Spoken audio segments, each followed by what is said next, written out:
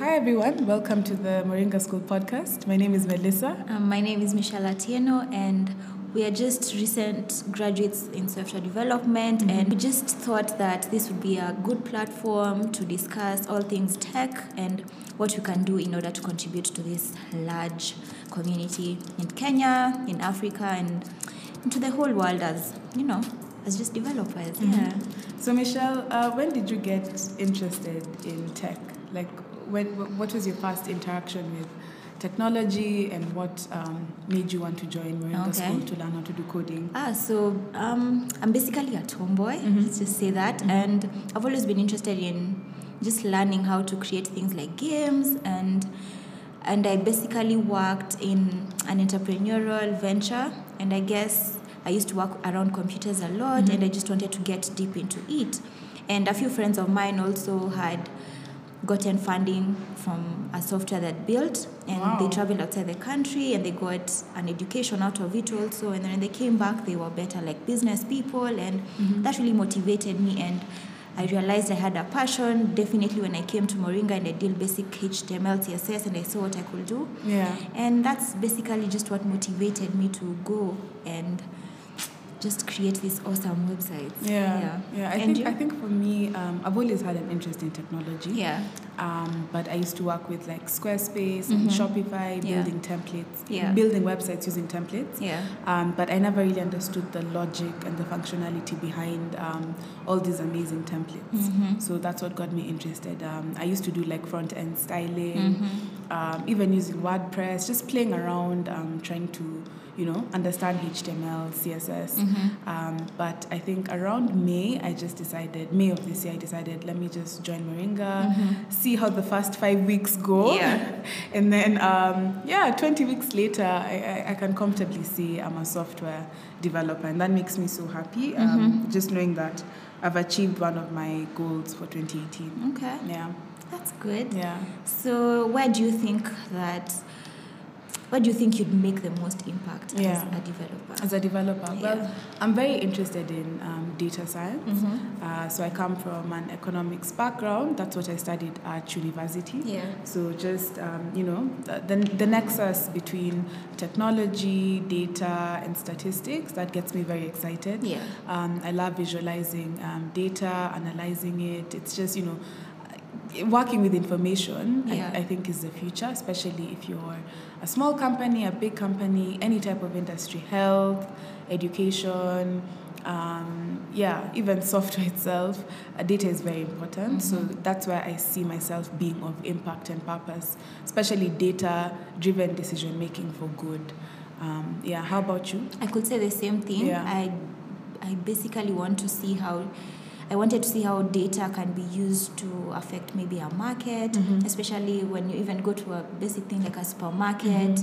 You see those places, they use maybe a programming language like Python to analyze how they can set up their businesses. And I think just playing around with those numbers can tell you a lot about how you can structure a business. And I think I also have a desire to connect customers to, let's say, employers and customers to businesses and stuff like that. So I'd like to make it easier in the business world, to make it easier for customers to reach clients, customers to reach the products that they want or the services that they want. And what trends are you seeing taking place specifically in technology or in Nairobi, where we're based? What do you see is happening or not happening enough and needs to start happening? What is not happening? I can start there. I think there needs to be like more conferences where we get to know what's happening in this software development world, software engineering world, because I think there's a lot of secrecy in what's going on. I don't know, that's just how I feel, but I think that we need more conferences where developers can come together, showcase what they can do, and we also need to, I think, create spaces where we can support each other as software developers. Actually, one thing that I really have enjoyed about the Moringa School experience is when I used to code, I used to do it in isolation. So if you encounter an error, you sort of just forget about it or not try and solve it at all because you're doing it alone. But then coming here, I feel like I've graduated with a team of 40 developers. So just knowing that even once you've graduated, you already have a network that you built. I think it helps in terms of, I guess, just being more out there. You know, someone telling you about an event that's coming up, or if there's a conference, as you said, or a forum, knowing that, I can go with Michelle, or I can go with someone else from my class or the class before that. That's what I really love about the Moringa School experience. And also moving forward, I mean, I think it's good to push yourself and put yourself out there. Remember we had this experience where we went for an open day for Andela, and we didn't even have tickets, I remember, but just showing up. You know, and then they say that 80% of success comes from showing up. So just being present. Sometimes even when you don't have a ticket, just being there. Maybe that person one person decided not to come, and you can end up taking up their spot or their seat. I think showing up is key. And I think also even in those job applications where you see like 20 requirements where you need to apply and you don't have them all, just apply. Don't even just apply. Especially for us as entry level developers, they don't expect you to know everything. So just apply.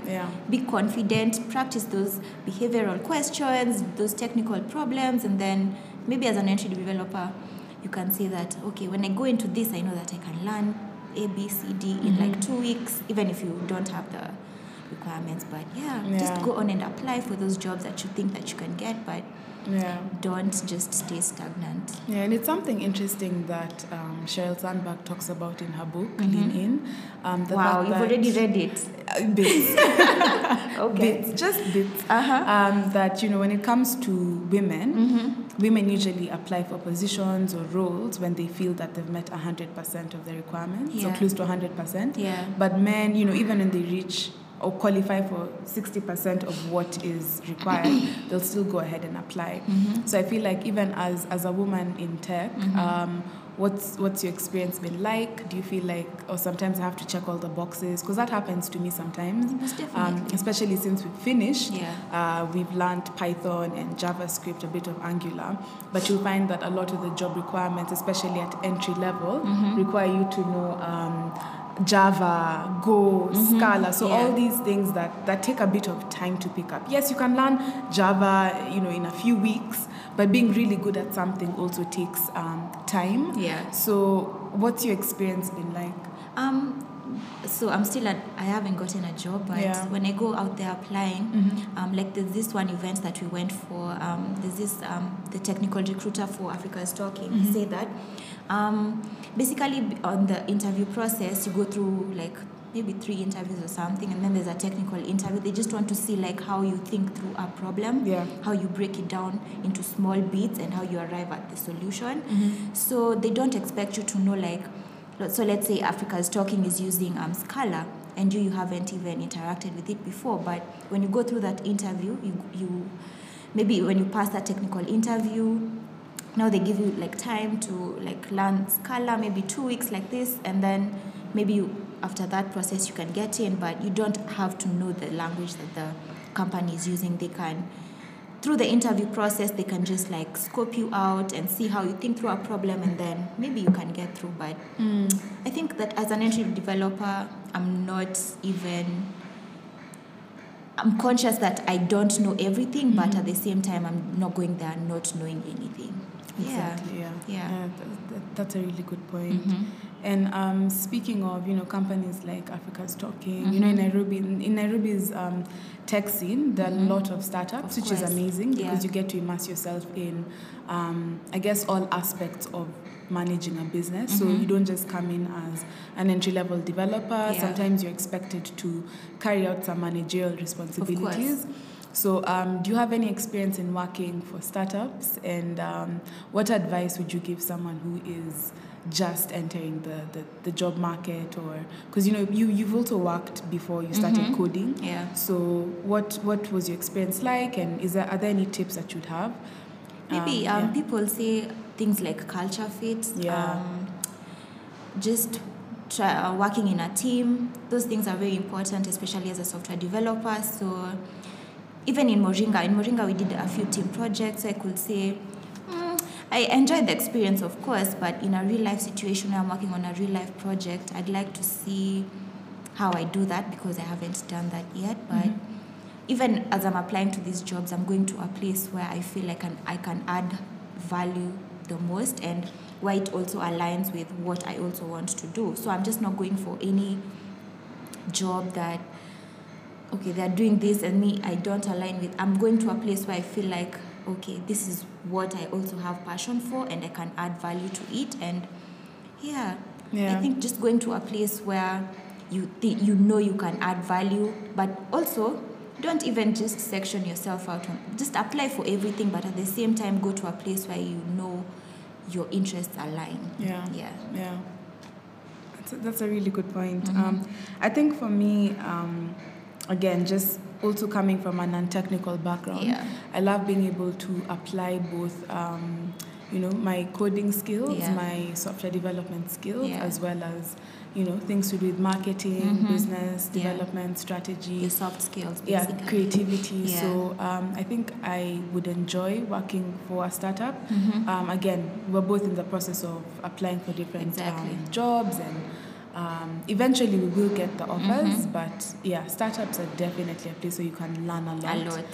And who knows, maybe one day you can also start your own business or find a problem in the market that you feel you can provide a solution for. So so Michelle, what tools do you use to sharpen your skills? YouTube. Number one is YouTube. YouTube has all the resources that you need. Any language that you want to learn, I think YouTube is the best. Personally for me, because I like the visual aspect of it.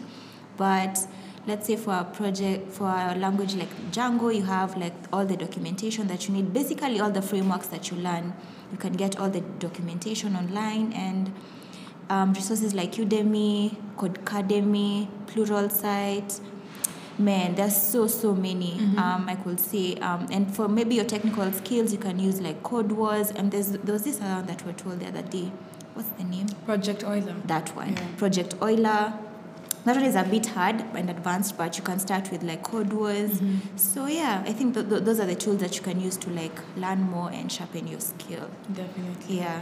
And speaking about sharpening your skills and constantly practicing. Do you experience imposter syndrome? Sometimes you feel like, am I really a coder? Am I really, you look at other people's projects or what people have done, what senior developers are doing, and you start to question yourself, question why you're doing it. Of course, all the time, because sometimes you can take on a project and you're like, can I really do this? But I think that just, I don't know, basically believing in yourself and just trying to up your confidence by actually tackling the problem. Being a software developer is all about solving problems. Exactly. So that is what should it should actually motivate you that you have a problem, basically. Just tackle it with all the energy that you have. Don't let a problem take you down. That's the motto as a software developer. You can't let the problem take you down. You have to take it down.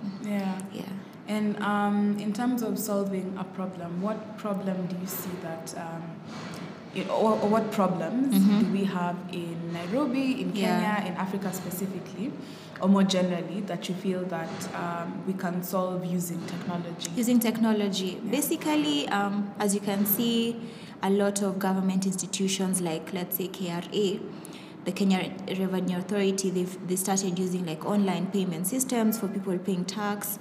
Although it goes down sometimes, but I think that they've started it. So online payment systems for like salaries, for maybe if you go to a restaurant, you can actually pay for your meal, taxis, everything right now it's using an online payment system. I think that online payment systems are a big thing. Education, obviously, tools that help kids learn better. I think maybe I'd want to get into that also, just to see how we can improve on our education system. Also health every other day. Everyone gets sick every other day, and there's always a new infection that's coming up. So we all need information on health and how we can better our health system, I can say. And what about you? What do you think? Definitely. I think something that's interesting for me is the census that's taking place next year. Yeah. So I'm trying to see if there are any open source projects, data, data collection. So I feel like, you know, for developers, especially Kenyan developers out there, solutions around the census happening next year, because it happens every 10 years. Yeah. So just trying to get yourself involved or to innovate, creatively in that sort of area would be interesting. Very interesting. You know, if anyone's listening and they'd love to contribute in any way, it's something that I feel like we can all sort of get our hands on. And you can also tell us like where to get such information and how we can, you know, contribute to such a project. Because census is a big thing. Yeah. Okay, and also in terms of, we're just talking about imposter syndrome. One thing that I personally experienced when we were studying at Moringa was, you're coding every day from 8 to 6. And, the only sort of break you get is maybe lunchtime and either before class or after class. So trying to manage your health and your diet, fueling your mind through whatever you're consuming. How do you sort of manage your health, not just your mental health, but your physical health? Because you'll find that we wake up very early, we sleep very late. So trying to exercise or really control what you take, there's like fries across the street. So you're really going to think about, should I have some green vegetable juice? It's not practical every single day.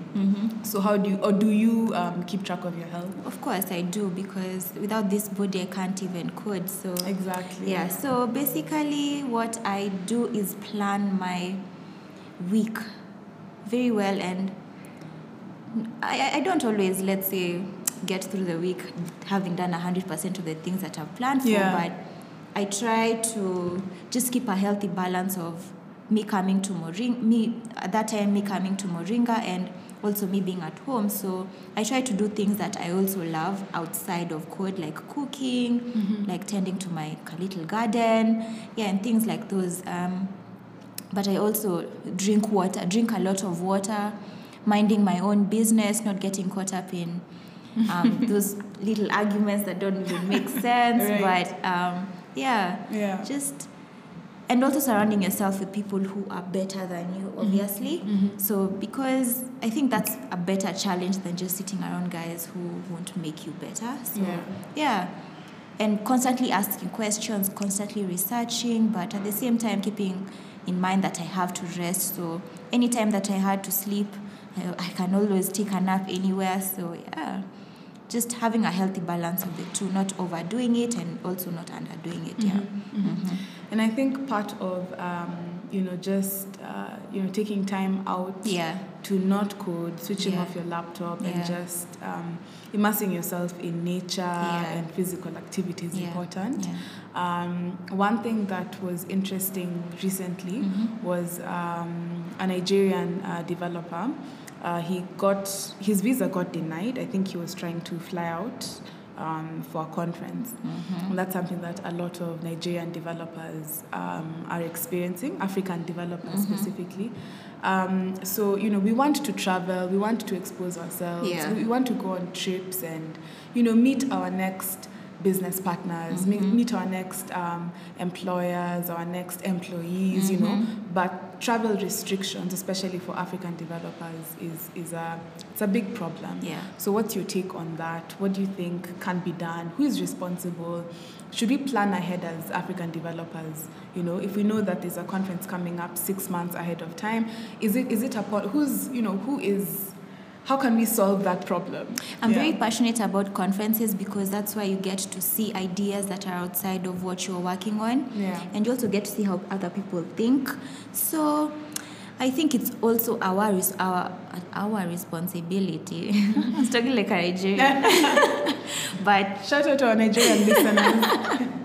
But I can basically say that it's our responsibility to take on what we are doing by ourselves, because the problems that are here in Africa are not the same ones that are in the Western world. Our problems are completely different. So our solutions may not be, like, let's say, for example, an application like M-Pesa, which is a money mobile app. It can only the market that has been found to be the best market for an application like M-Pesa has been Kenya. So when it was taken to other countries like in Europe and where they're used to card systems, the application wasn't working. So our problems are basically our problems. So let's not also compare ourselves to other, like the Western world, where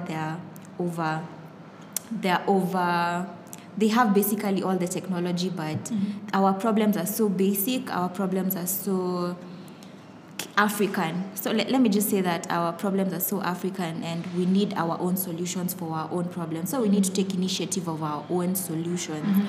And from statistics, we can say that a lot of startups that are in Kenya, even on Twitter it was going around that a lot of startups are owned by foreigners. And that really offended me, because I think there are a lot of startups in Kenya that are also started by our own Kenyans. A company like, an agricultural company like Hardy Fresh, where they just supply vegetables around the city. And, you know, startups like those are what inspire me to keep going. So we need our own local startups to inspire us. Even the apps that you have on your phone, you know, they should be our own apps that cater to our own needs, you know. So we need to take control of our conferences, our applications, our own problems. Definitely. And I think for me, one of the solutions, especially, I think his name was Prosper, the developer. So he came up with the Concatenate Africa forum. So I think part of, you know, just problem solving is trying to organize forums within Africa, African cities like Lagos, Nairobi, even reaching out to other cities as well, and just trying to reach developers where they are, especially because we lack access to a lot of things, mobility, infrastructure, internet access. So trying to localize those events, I think would allow us to just move one step forward. And eventually you'd see that people would want us to start having more forums in Nairobi, in Johannesburg, in, you know, somewhere where an African can actually go. Casablanca. So, let me ask you this, like, what careers have really surprised you when it comes to software development that you didn't know exist that are there? Wow, so many. You know, I used to think that software development or software engineering is just about developing websites. But I feel like in my time at Moringa, I've learned that you can be a quality assurance engineer. You can be an implementation engineer. You can do testing. You can also be a user interface, user experience developer. So that's UI, UX. There are many careers. You can be a product manager once you've developed or amassed that breadth of experience. You can also be a chief technology officer years down the line. So I think, opportunities are many, I would say. I would say that if you're looking to transition into a software career, it's definitely the future. It's the right path, especially if you have the passion. Right? So you can start something, but if you're not passionate about it, it's very hard to keep on going when the days are tough. And there are many days that are tough, you know, and like going through errors, trying to debug your code. Again, what we've spoken about, imposter syndrome, being a woman in tech. The problems are many, but that's the job of a developer. It's to find solutions. Exactly. So it's a very exciting career. You know, you're never doing the same thing every day. It's not monotonous. And you're also not restricted to like one industry. You can go to health, you can go into education, wherever you want. We've just been joined by Victor. Victor is one of our former classmates at Moringa. Really good developer. So maybe you can just introduce yourself, Victor. Tell us a bit about yourself. What got you interested in coding? How you sharpen your skills? Who is Victor? Who is Victor? Victor. If you want me to tell you what got me into coding, it's a very long story. Maybe listeners should come and see me. We have time. But long story short, I was doing Forex. I started coding indicators for Forex, and in the process, I realized that I really loved coding. That's when I started now teaching myself a bit of coding. Then realized it's a very, very hard road if you especially don't have mentors. And being a very broad field, as I just walked in and had Michelle and Melissa talking about all the various fields that you can go into. If you really don't know what you want to study, teaching yourself programming is like, it's like a needle swimming in a pool. You can't exactly know where to go. So after a few months of trying to teach myself, I decided to find help, and that's how I found myself in Moringa, where I got some sense of direction, and within time I also found what I love doing, what I'm passionate about in programming. Yeah. And what do you enjoy the most about programming as opposed to maybe any other field that you try to venture into? That's actually a very interesting question. I think the thing that I enjoy the most in programming is the ability and even the awareness that you can create anything you have in your head. You dream of an idea, you wake up, you write code, the idea is a reality. You for instance, I'm working on something that I spent the better part of my life after high school doing manually. It was this thing that I was doing for a living. I'm currently automating all of it. So in the next 1 week, maybe when I finish the code, I'll literally be clicking a button and having all the work that I used to do done automatically for me. Now that is just a power that I can't see in any other field, honestly. So I'm contented. Coding, it's the best thing I think I've done with my life to this point. Wow. And how do you see technology being a solution to a lot of African problems? We're just speaking about using technology in the health sector, in education. So in your view, what problems do you think we can solve, especially African problems, using technology? No, that's a very long list. African problems are many. African problems, there are so many.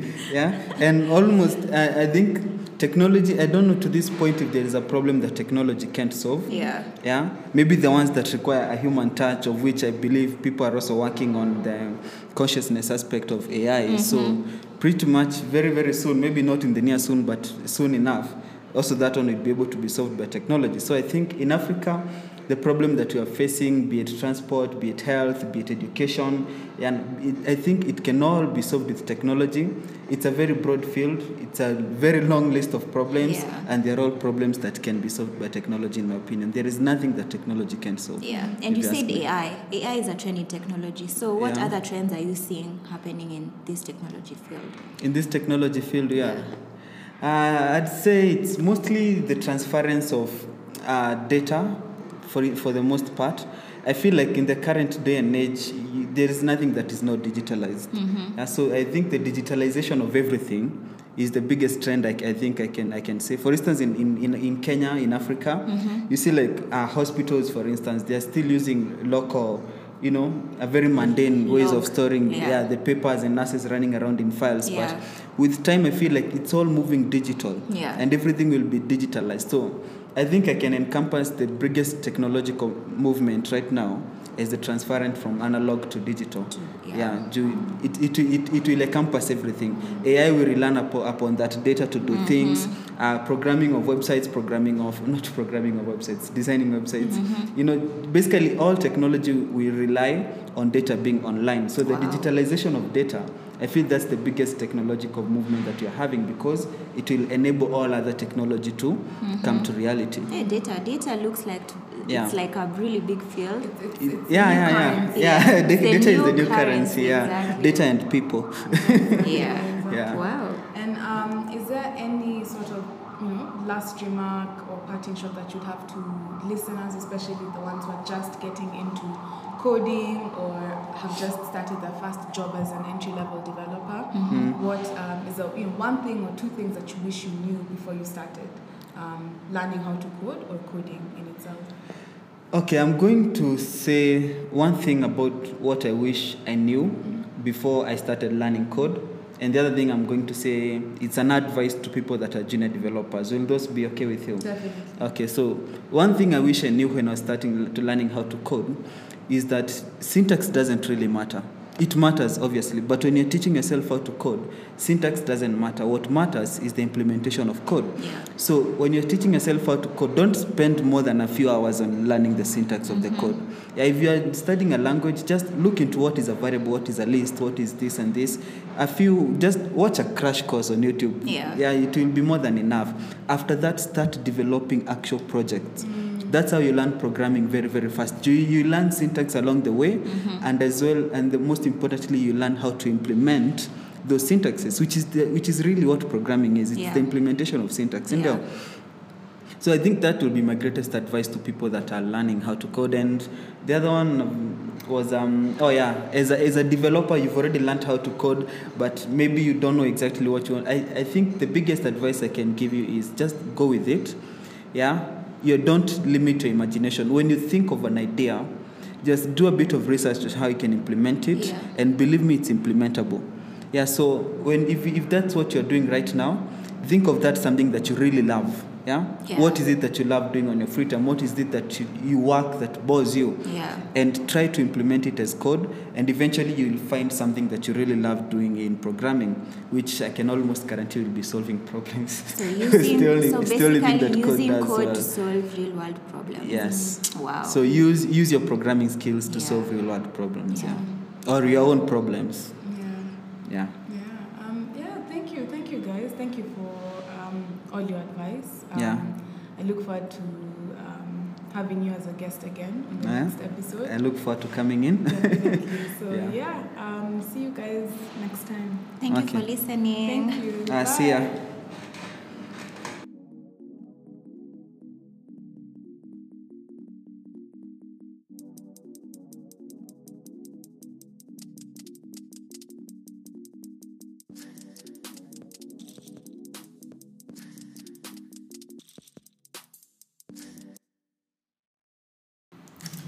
So, hi everyone, welcome to the Moringa School podcast. My name is Melissa. And I'm Michelle. So today we're joined by Jerry and Whitney. They are members of the Bit Club network, and they are also university students. And they're here to talk about, investment, especially amongst millennials, everything crypto, what to do, what to look out for. Karibu sana, welcome. Thank you. Yeah, so maybe just tell us a bit about yourselves. Ladies first. Ladies first. Ladies first. So my name is Whitney. I'm a student at Daystar. I'm in my third year studying business administration. And he told me about crypto in 2016, but I didn't listen to him. Biggest regret ever. I joined him 1 year later. Yeah, let's just say he's 1 year ahead of the game. Yeah, it's unfortunate. Yeah. But yeah. My name is Jerry Bogonko Orina.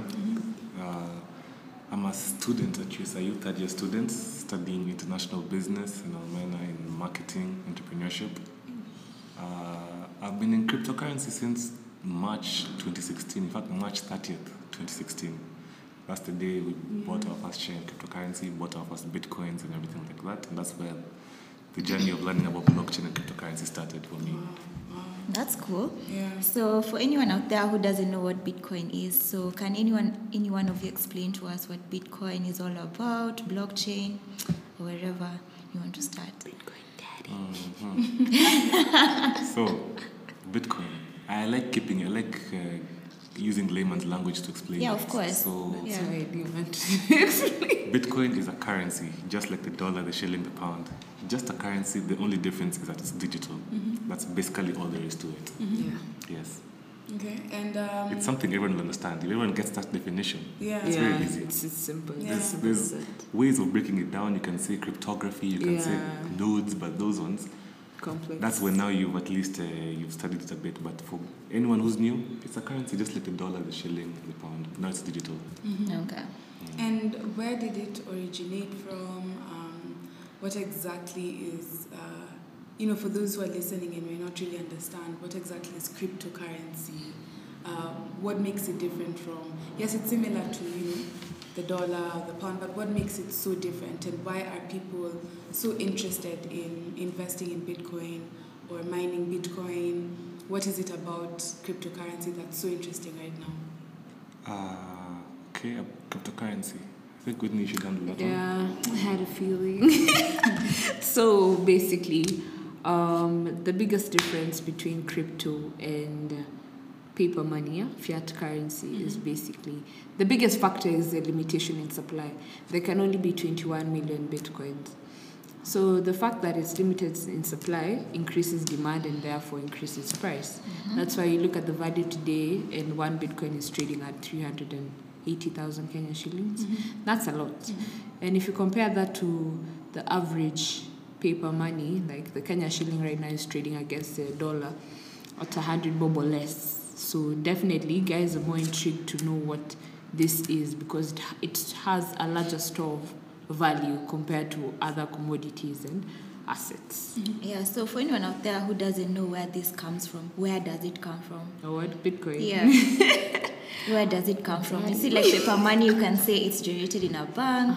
So where does Bitcoin come from? Okay, the creators of Bitcoin, first of all, let's make this clear. Yeah. The creators of Bitcoin came up with the pseudonym called Satoshi Nakamoto. Yeah. They did not expose themselves out like that because, first of all, they would suffer heavy consequences. If someone was to challenge governments in form of, let's say, currency or competition, something won't go the way. For example, we all know the story of Gaddafi. He wanted to start a revolution about the African currency and everything. Yeah, what happened to him? You see? Dead. So they did not come up with they did not bring out the name completely. Although there are many guys who are claiming to be Satoshi. A guy called Craig Wright is claiming to be Satoshi. Yeah. They actually found a Japanese guy actually called Satoshi Nakamoto, but he looked too old to actually be the innovator of cryptocurrency. But you never know. It might be him. Yeah. So yeah, he's the one who came up with this. But right now what guys say is that it's irrelevant now because there's no control over the technology. It's already out there. No one can touch it, no one can. So it's irrelevant right now to know who the person is. And where do bitcoins come from? That's what you asked me, eh? So have you heard about the blockchain technology? Of course. Yes. So the blockchain technology is basically the store of bitcoins. You see the Bitcoin central bank. You see where central bank releases cash to people. They're in charge of all those things. So the blockchain is now where bitcoins come from. That's why the 21 million bitcoins were being released every day for miners now to grab it. Blockchain, cryptocurrency. So are there only 21 million bitcoins? Only 21 million, and it will never go beyond that amount. Yeah. Okay. So mining is now the process of, let's use the example of Delarue. Delarue prints money, Yeah. That's now the blockchain. The blockchain is also what releases the bitcoins to the world. So in a way, people who are miners are the people who run the Delarue of the cryptocurrency world. Yeah. And in terms of investing in Bitcoin, a lot of research says that one of the safest ways is to mine Bitcoin. So a lot of people trade Bitcoin, they buy it, sell it, but one of the safest ways is to mine Bitcoin. So could you, just give us a brief overview of what exactly mining Bitcoin actually is, what that entails, how does one get involved, what are the risks? We've seen a lot of scams taking place. If you're interested in investing in Bitcoin, how do you know what's real and what's not? Is there any way to verify who's a true, seller of a pool? Maybe you can just walk us through that. All right. Once again, layman's language. Yeah. I cannot go into the codes and the things like that. That's you learn in the future. As you go along. Because even if you haven't stepped in cryptocurrency, what we say is that you'll never understand it if you haven't stepped in. Yeah. A good example is, I think the presenter said this when you guys came. A good example is M-Pesa. When M-Pesa was launched, people who didn't have M-Pesa didn't know how it worked. Where's money going? How is it happening? So you can't know unless you test it out. So they tested out M-Pesa. Then now they finally understood the process, how it works, and everything that happens. So with cryptocurrency, if you aren't involved yet, I think the best way to talk is layman's language. So in terms of mining bitcoins, I think Whitney, would you before you, Yes. So before we dive into mining, like you said, there are so many ways people can be a part of crypto and plug into crypto, but the actual way of really investing, in spite of it being the most safest way, is mining. When you look at other things like trading and hodling. Hodling is basically buying and holding the coin for a long period. Speculating. Yeah. It's crypto language. Yeah. Then there's being a Bitcoin merchant, where you accept Bitcoin as a method of payment. So for these three, what you're doing is basically using the currency. Because if you're accepting, let's say, Java, or there's so many outlets that accept crypto, like Starbucks. So Starbucks accepts crypto. That's not really investing. Do you get? That's more of transacting. Yeah, it's more of exactly. That's the word. Thank you. It's more of the transactional part of it. Yeah. But when it comes to mining, you're getting the Bitcoins from the source. You get. It's more of residual income when it comes to mining, because you forget about. You don't really forget about it, but it goes beyond the transaction bit of it. So I like to use the analogy of it's a short story. There's a farmer who has a cow, and the cow produces milk. So he supplies the milk at wholesale price, yeah? Then there's the retailer, like the guys with the kiosks, Nakumat and whatnot, and then there's the average person who's going to buy the milk. So the farmer who owns the cow is the miner in this case. Yeah. And the retailer are the guys who trade, hodl, and do what? Merchants. Then the regular person is the person who's waiting to now just use the currency. So when you look at that analogy, you see that the person who will gain the most is the miner. Okay. Because you have the cow, you're milking it. Even after you sell it, the cow is still producing milk. Yeah, so that's the simplest way of talking about the avenues of investing in crypto. So now Jerry can now dive into mining in detail. So you've said before Jerry goes on, so you've said ways of acquiring Bitcoin, data mining, Bitcoin mining, trading, hodling, and accepting Bitcoin as a method of payment. Okay, sawa. Yes, so mining. Let's make it very, very, very simple. You like making things simple. With this. Guys have to understand it. Yeah. If you Google what mining is, trust me, you'll be so lost. Yeah. You'll be so confused. You'll be there in nodes, codes, hash rate, hash power, petahash. Yeah, I know. Those things you won't understand. Yeah. So to make it simple, mining is basically the verifying of transactions on the network. Let's say, for example, Whitney here sends Melissa something small in Bitcoin. Someone has to verify that transaction. You get, because Bitcoin is a peer-to-peer network. There is no third party, for example, Safaricom. M-Pesa goes to Safaricom, and then they verify goes to you. Yeah. Yes. Yeah. So now it's a peer-to-peer network, so there's no whole company that verifies it, and blockchain is a completely distributed network. I know I sound very complicated right now, but I'm okay. Yeah. I'm doing well. All right, no problem. Yeah, this podcast is mainly for technical IT people. Exactly. You So should have told me. do not be so simple. It's okay. Actually, let me pause. Go ahead. So it is a peer-to-peer network, so there is no third party to verify the transactions. So who verifies these transactions to make sure that it's a legit transaction that has happened? Like, for example, Whitney has actually sent a Bitcoin to Melissa. The miner does that by verifying transactions on the blockchain. It's an automated process from the machine you buy, the computer device you buy, to verify the transactions. Okay. So that process is basically mining. And that's basically what there is to mining. But now, mining is not as simple as people think it is. Why? Because many, many, many people are getting involved in the space of mining. The other day, it's called BitHub Africa. They talked about mining they want to set up a mining farm in Morocco. There's some countries in South America actually want to build big mining farms for themselves. I think it was Paraguay, I'm not sure, but I saw that today morning. So guys are really heavily getting into mining. And that's why we say mining is for investors. Many guys who actually want to invest in the technology, the cryptocurrency and everything are getting involved in mining. People like Bill Gates, people like Richard Branson, people like Dangote, who has his own mining pool, they're all investing in mining. So we should actually question why mining and not the other methods of getting involved. Because you have the cow, milking it. Yes. You see, you've gotten that. Yeah. But I I read somewhere that one of the conditions of a mining farm is that you have to have cheap power. It has to be in a cool place. Yeah. Exactly. So in my mind, I'm thinking, why Morocco or why a specific country? Is it because electricity is cheaper there?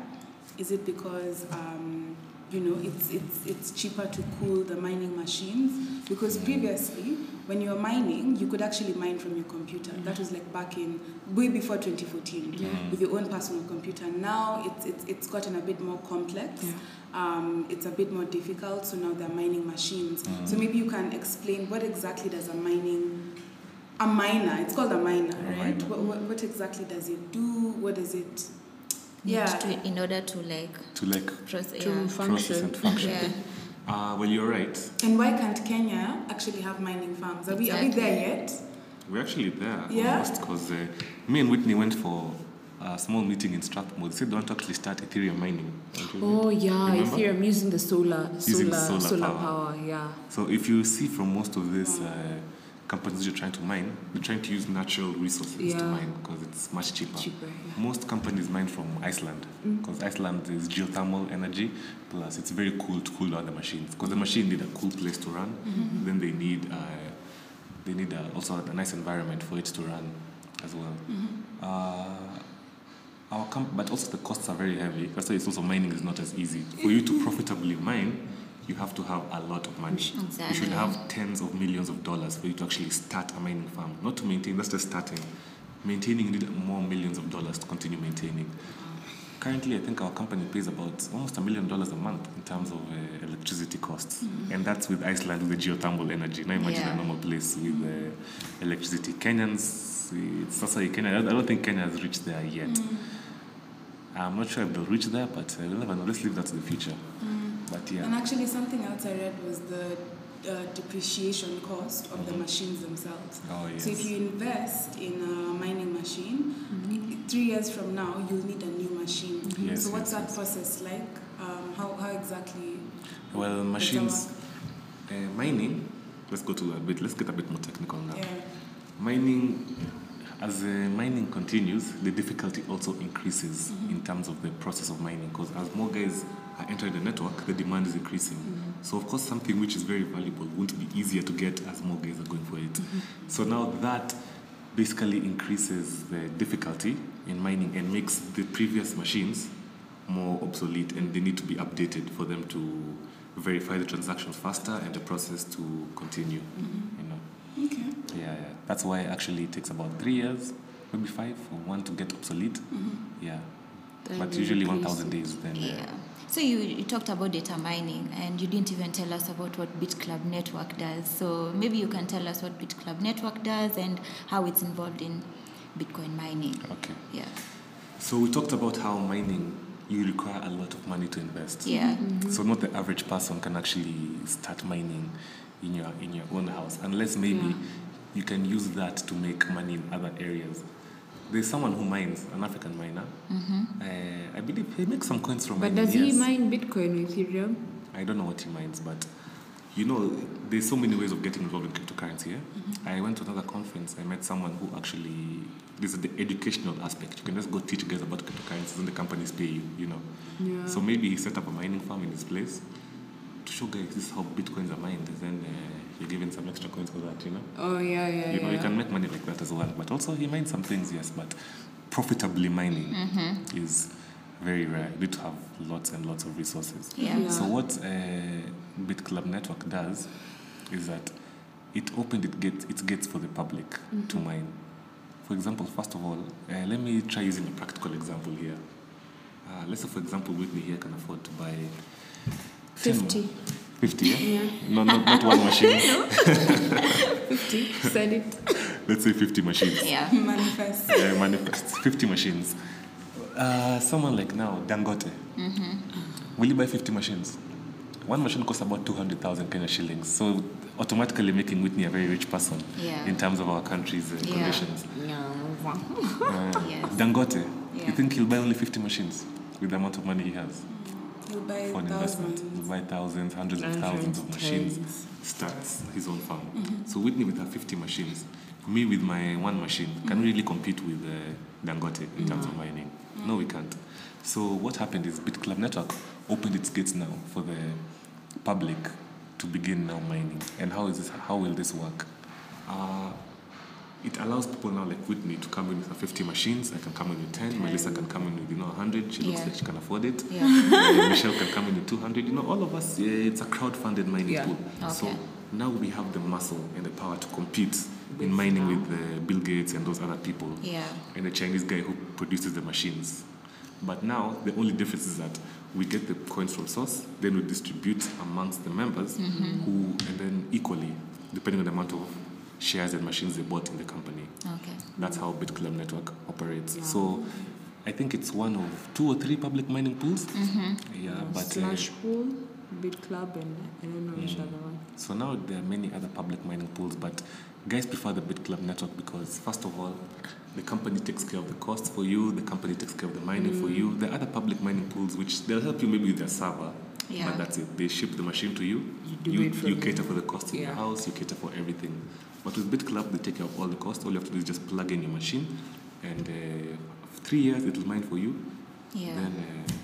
So is BitClub Network available in Kenya? Where else is it available at? In Africa, let's say, if anyone listening out there. South Africa, Ghana. BitClub Network is actually... it's global. It's global. It's quite global. We just do not operate in the States and in Philippines because of... I'm actually not sure why, but mining pools which tend to operate in those places tend to shut down somehow. I don't know because of the States. I don't know what policies and what they have, regulations, and states always want to be ahead of the game. So big companies like last year, a company called Genesis Mining Pool, one of the biggest in the world. They shut down. So guys were like, wow. Then I think they reopened sometime this year, but it's because of I don't know what those countries have. So BitClub was trying to stay safe by not operating in those other countries. But apart from those ones, we're everywhere around the world. People are in Africa specifically. The biggest markets in Africa are Kenya, South Africa, and Nigeria. Currently, Egypt. I've seen an Egypt team which is growing, and they've actually moved to Pakistan. They're growing around the world heavily. I think in Africa, we're about 20,000 members in Africa, 15,000, 20,000 members in Africa. Okay, that's a large number. But around the world, you should see how the world is moving with this. Africa, we're still running very slow. We are very slow. In our company, we're almost about 800,000 members. In the whole world. And only 15,000 to 20,000 in Africa. Wow. So now tell me. Are you saying that in Africa we are not yet there when it comes to Bitcoin mining or getting engaged in cryptocurrencies? Can you say that we are behind? And maybe what can we do in order to get into such? I don't think we're behind. I think there's just not enough knowledge that has been spread about that. Because the people who know about crypto, there are types of people who... There's a person who's just had Bitcoin from somewhere, from the TV, from series. Because series these days are always talking about crypto. Then there's a person who actually knows, like has facts like us. Then there's also that person who will base his judgment on hearsay. You get like, me, I was told this, and this. So there's that type of person. So I think with Africa and particularly Kenya, people, it's not that we're behind, it's that people don't have the knowledge. They don't have the knowledge. And the big fish, they know about it, they have their Bitcoins, like with them. Kenya has been ranked the 3rd in Africa with the largest number of Bitcoin holders, and like 23rd in the world. So guys have their Bitcoins, they're just chilling, like, but they're quiet. You get. So that's why I believe the rich keep getting richer. You get. They took hold of the opportunity, ran with it. While you're still asking, does this work? Does it? They'll even ask you. They'll be there with you saying, and even me. But their pockets, they have them. I actually realized that I talked to a politician once, and he was telling me, I have 440 Bitcoins. I'm like, wow. Yeah, my birthday is coming. I know, like, yeah, 400. Okay. Yeah, so you said that you took like 1 year before you joined BitClub Network and you started transacting. So what, in that 1 year, what do you think is the reason that made you not get involved? I was naive. I was young and naive. We were fresh from high school.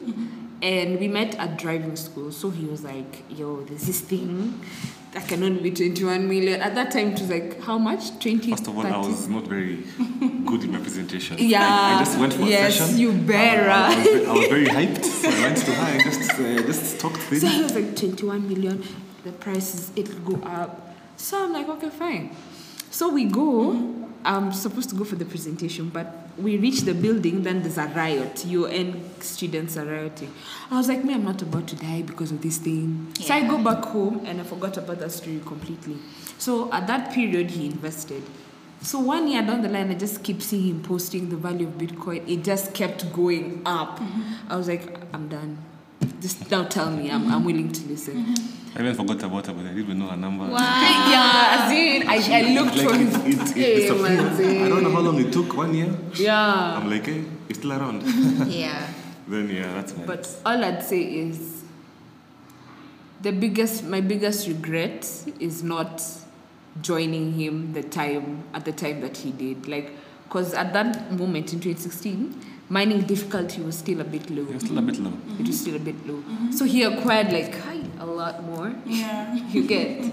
But I'm glad I joined this technology. Yeah. So early adopter Jerry. So what made you join? What made me join? Well, it was a session. Actually, I'm one of the rare cases. People tend, especially the youth, they tend to hear about Bitcoin and blockchain, then go talk to their parents. And maybe they talk to their parents, but the parents know that these guys are very young, or maybe they don't know business as much as we do, or just, I don't know what goes through their heads as much. But they tend not to listen to them carefully, maybe until they're brought to our center to understand what it is. So it's really a difficulty. So mine was the other way around. I think my dad heard about it first. And he came and informed me one day in the house. I think it was even 2 or 3 months after he bought his shares. 3 months later. So he already mined for 3 months. In those days, the waiting period is about 10 days. So he already mined enough Bitcoin. I don't know why he thought of telling me about it, but I think maybe he had, this is my theory. I actually didn't get it from him. Back then, in 2009, 2010, kids used to play computer games and you're getting rewarded in Bitcoins. That was what mining was back then. Yeah. That was very fine. You play a fighting game, you beat this guy, you're given maybe 1,000 Bitcoins. Yeah. Wow. It was a lot of Bitcoins. I used to play a lot of games when I was young. So maybe it was, maybe he was like, this guy, maybe he actually stored some Bitcoin somewhere. Let me ask him. Oh, yeah. Cash cow. Yeah, cash cow. It's my theory, though. It's my theory. So he's like, all right, have you heard about Bitcoins? Then I was like, nah. Then I think maybe he was just like, okay, go to this place in town, just hear about it and let me know. So, all right, we went with him, actually. We went with him to the place. We used to do it in the Arab Safari Club. I had the presentation about Bitcoin. To be honest, I didn't understand it as much. In fact, I was also still very young like her, so it was not ringing in my head. Although I had a passion for business, the Bitcoin thing wasn't entering my head as much. Yeah. So what happened is, we were asked as a family, should we invest in this? I gave my opinion. I was like, yeah, sure, why not? Then afterwards, I think it was 2 months down the line or 1 month down the line, I started seeing things. I was like, wow, this is actually a good thing. So I went to the bank also. I had some savings up I had from when I was a child. I used to save when I was a kid a lot of money. Took it, invested more.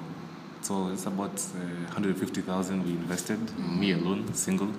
So that was when now we started actually heavily. So now when I actually went to the presentation, I was like, this is a good thing. I called most of my contacts, I know that time you're very young, so me talking about some amounts, they're like, and that time one Bitcoin is how much? $400. Yeah, 40K. I know. Yeah. 40,000. Yeah. So that time I was like, you guys, 40,000. Like, hey, bro, me, man. I know. Like, wow. All right. So I talked to all my contacts, and that's where I began now, the BitClub Network. That's where my journey started, basically. Called the people, first guys I called, we went to the presentations.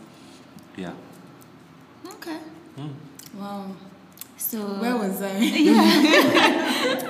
But yeah, now you're here. Now you know. Yeah. Yeah. by the way. So at least, yeah. What benefits does maybe BitClub Network offer you as a member?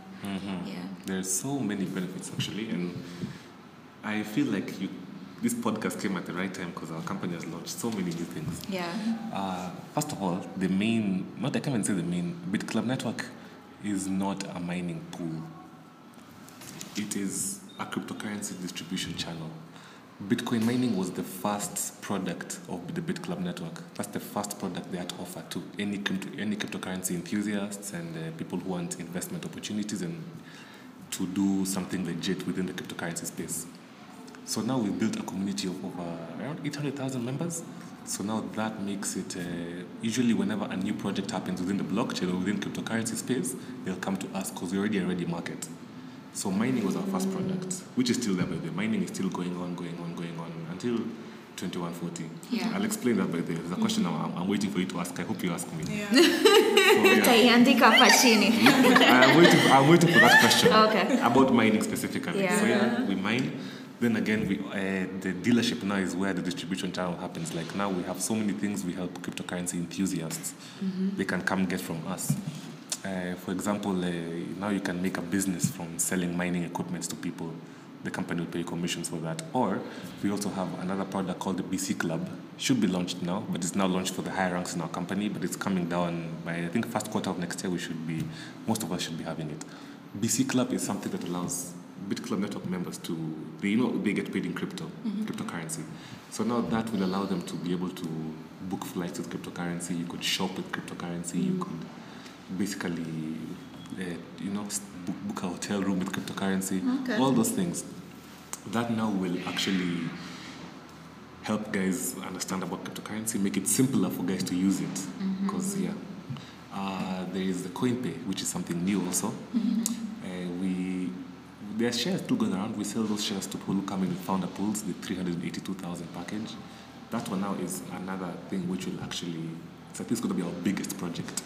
It's going to be the most profitable project of BitClub Network. It is a merchant platform where guys can accept cryptocurrency. So it's something which no one can refuse, first of all. There are many merchant platforms out there. There's BitPay, there is so many other merchant platforms. But why CoinPay will revolutionize the other merchant platforms is because, first of all, let's say Melissa here has a restaurant. Me here, Jerry, I have cryptocurrency, and that's what I use to survive and things. If I want to purchase something from Melissa, normally I'd have to go convert my cryptocurrency into cash and go buy from her. Yeah. But now with CoinPay, I don't have to do that. I can go to Melissa, I can pay with my cryptocurrency, then from the system which was set up in her restaurant, can automatically convert that into whatever currency she wants. So I can pay with my Bitcoin and she can get her US dollar, or she can get her Kenya shillings, or she can get Ethereum. You can convert to any cryptocurrency and any Kenya shilling. Which business will refuse that? Yeah. That's extra customers at literally no extra cost for them. Yeah, that's cool. Then, now pull in BitClub Network, being a distribution channel, get the chance also to set up those in other companies and also benefit from the shares they get after buying their mining shares, especially in the founder pool. You get free shares in that company. So whenever the value of CoinPay goes up, you can sell your shares and you can go with your money. So shares are given out for free. CoinPay will also increase the value of the club coin. I think Whitney should explain that one. There's a coin which our company has also. Yeah, it's called the club coin. And then it's called the club coin. There's nothing to be explained. Like the club has a coin. Special features. No, it's just another cryptocurrency. Yeah, it's just another crypto. By the way, there are over 2,000 cryptocurrencies right now. So it's a cryptocurrency that's been built by BitClub Network. Yes. So there are over 2,000 cryptocurrencies. So have you put it on the market? Does it's it there. have a You value? can actually check www. CoinPay. Yeah. Check the value for you. www.worldcoinindex.com. You can check that. So We'll put that in the link in the podcast. Yeah. That's actually where you should tell these guys you can check legit coins. There. And it doesn't mean that all coins which are there are legit. They can be legit, yes, they can be cryptocurrencies, but they don't actually work, There's some coins which go there and then they get delisted because they're not actually working. So they need to have futures and a market for it and everything. So CoinPay will create a market for Clubcoin in that when you pay for something with Clubcoin, they'll give you discounts for it. So now that will make guys want to actually use the Clubcoin to pay for things rather than other cryptocurrencies, which will increase the market for, yes. Yeah. And what about M-Pesa or converting your Bitcoin to a sort of Kenyan currency? What steps do you think we should take? Okay, so we've just been joined by Leo. Leo, introduce yourself. Who are you? Who is Leo? Okay, my name is Leo Igane. Well, introducing yourself, you're supposed to say an interesting thing about yourself and then you go to the boring stuff. So an interesting thing about me is that I am a Tanzanian. I live in Kenya and I was born in France. So,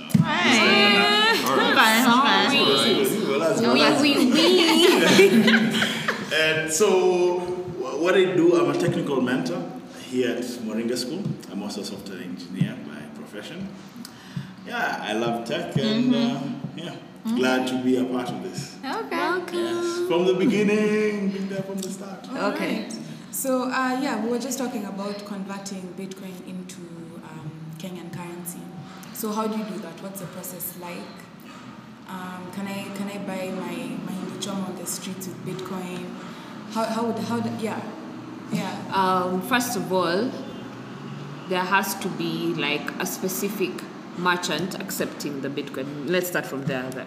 Like there's a restaurant in Nyeri called Betty's Place, yeah?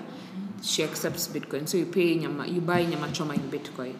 But if you want to go to Nakumatt to pay in Bitcoin, that's impossible. You have to sell your Bitcoins. So let's say the same way that in a supermarket, if I want to use my debit card, there's a machine the over there. Yeah. So do I need a Bitcoin, like a machine that accepts Bitcoin or?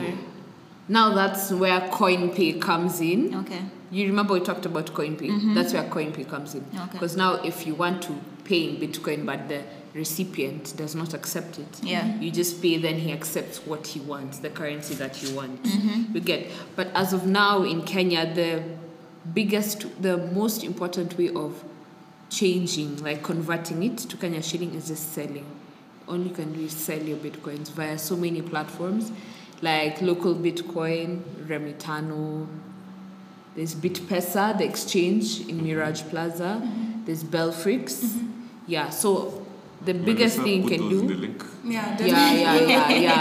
We'll put everything in the link. Yeah, it's just selling your Bitcoins. That's the only way you can get back the currency. There's also a Bitcoin ATM. Yes. Yeah. I think the first Bitcoin ATM in Kenya, or is it in Africa? East and Central Africa. So where can we find that? If can you actually put in money and then convert that money into Bitcoin? Can you withdraw money? What exactly does that ATM offer? The ATM basically offers you the service of buying the Bitcoin but not selling it. Because according to the laws, regulations, you can pick it up from there. There's no law on cryptocurrency at all, so you cannot bring a machine giving out illegal tender of Kenya out of nowhere, but you can actually just go there and buy the Bitcoin. But when laws come out, which is, guys are working on it right now. You had Bitangendemo and the blockchain task force are working on making Kenya adopt cryptocurrency and blockchain. Right. So when that happens, that ATM can actually be programmed to withdraw cash as well. Yeah. Okay. So picking on that, you've said the ATM you can use to buy Bitcoin. What other ways can somebody buy Bitcoin? Okay. There's so many ways to buy Bitcoin. You can go to the ATM. It's located at Kenya Towers, third floor. It's the cryptocurrency center of Kenya. You can go there with your cash and buy the ATM free of charge. Go buy your ATM. Go buy the Bitcoin from the ATM. Then you can also buy from a physical forex bureau. For example, there's BitPesa in Mirage Plaza, Mirage Towers in Westlands, Wayakiwe. BitPesa, I also think there's an office there for Belfrix. You can go there with cash and buy, but that one is cash, muscle cash. You have to have, I think, a minimum of 4 million or 3 million. You buy Bitcoins worth that much. The other way, also, you can use M-Pesa with the bank through now websites like localbitcoins.com, remitano.com. That's not the ones which are the easiest to use and the safest ones, but there are many others like Coin Mama, there's Bittrex. So many places you can do it. So many. Yeah. Buy your first Bitcoins. How do you verify what's legit and what's not? Because I wouldn't want to buy what I think is Bitcoin and then I find out that I've been scammed. Or, yeah. It's very difficult to be scammed in terms because there's only one Bitcoin. There is no you can't get a fake Bitcoin. Yeah. It's only Bitcoin. It's blockchain. There is no Kenyan Bitcoin, Chinese Bitcoin. It's Bitcoin. So I really don't know. If the money, I think maybe it's check the wallet you're using, and if the money they're sending can actually go to your wallet, you know, maybe that one. Such factors. If money can go to your wallet, it's legit, definitely. And websites, like the website that you're buying the coin from, like you also have to look at the security factors. You remember my issue with Bittrex? Yes. Like you have to check what more do they need from you for you to transact? Do they need your ID? Do they need what? Like because of security purposes. Like they don't want to encourage, most people say Bitcoin is used in the dark web, but that's really, it's a myth. Because if you look at paper money, there's also corruption going on with paper money. People steal gold all the time. Actually, I would say it's a myth. I hear I think 5% of Bitcoins are used in the dark web. Not the dark, it's Silk. That place Silk Road. Silk Road, yeah. That's 5% of Bitcoins. But still, that doesn't stop. Paper money is used for terrorism. Paper money is used for the drugs as well. All those things are used. So it's something very normal. In fact, right now, Bitcoin will actually help in solving those problems. Yeah. There's a video Bitangendemo talked about Bitcoin will encourage more traceability, more such stuff, which will help in terms of corruption and all those things. So in the past, maybe it was very new, so guys didn't know that this thing can actually, but now guys understand the technology, so with that, it'll actually improve the... So you're saying the anonymity behind Bitcoin has been removed, and in saying so, does that then not remove the allure of Bitcoin? Because one of the reasons people gravitate towards Bitcoin is because the central government cannot really regulate it. You have a place where freedom and anarchists kind of like. The thing is, Bitcoin came as a disruptor. Yes. From the centralized system. It's actually decentralized. Yes. There was a strong anonymity that came with that. Are you saying that it no longer exists and that now will be able to be traced even more easier than paper money? I agree with what you're saying, actually, and I think I'll say yes. Why? Bitcoin, the anonymity is reducing, yes, but there is still no centralized entity that will be able to control or to do anything. What happens is that blockchain, the technology, it's a distributed network, meaning that every single person can actually see anything bad happening there, or it's completely distributed. So it's not that one government can trace you, everyone can trace each other. Anyone so now that one makes it very secure. No one can perform corruption or do anything for example, someone maybe even selling land. You cannot put double title deeds there because everyone has a copy of everything happening on the blockchain. Yes. So if something small happens there, someone tries to put corruption, it's only that one copy which will be wrong and off from every other copy on the server, you see. So that will actually in turn stop that. And understanding the whole dynamic of blockchain. Yeah. But rather than that, I'm not saying the forgery or the corrupt nature of trade.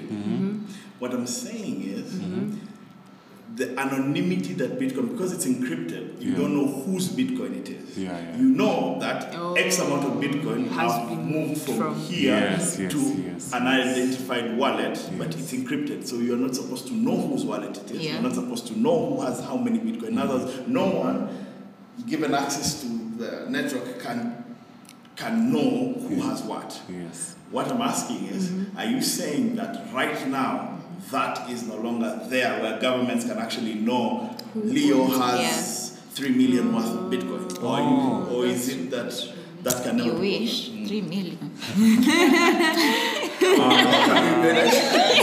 Of course. With her 50 machines, with 3 million Bitcoin. Of course. Currently, I'd say, okay, I understand what you're saying now. With Bitcoin, the anonymity is still there. No, you can know the address. This address received this amount of Bitcoin. This address received this amount of Bitcoin. So yes, the anonymity is there. I think I confused with the blockchain. Now putting deeds in the blockchain, that one can be tracked. But the cryptocurrency anonymity is still there. That one is still there. I was confusing a bit, but And what about obviously there's so many variables that affect the fluctuation of Bitcoin. So if someone wants to start mining or start trading or investing in Bitcoin, when is the right time? I know we just had this conversation, but when do should you buy low or sell high? When is there ever a right time? How do you know? Because 2 years, 3 years can pass by and you keep looking back and thinking, I should have just invested in Bitcoin. Yeah. So is there a right time, The right time to do it is immediately. Right. You can never tell what happens to the market. Yeah. You cannot tell. Last night, I lost something, just about $30 worth of Bitcoin while I was buying something for someone. You cannot tell. Then immediately afterwards, the value raised. So I would have actually gained instead of losing. So you see, it always happens to me for some reason. I don't know why me, but it always happens to me. It's so true. It always happens to me. I don't know why. Yeah. When I decide to do something in terms of purchasing, maybe a mining machine or something, I purchase the value of Bitcoin.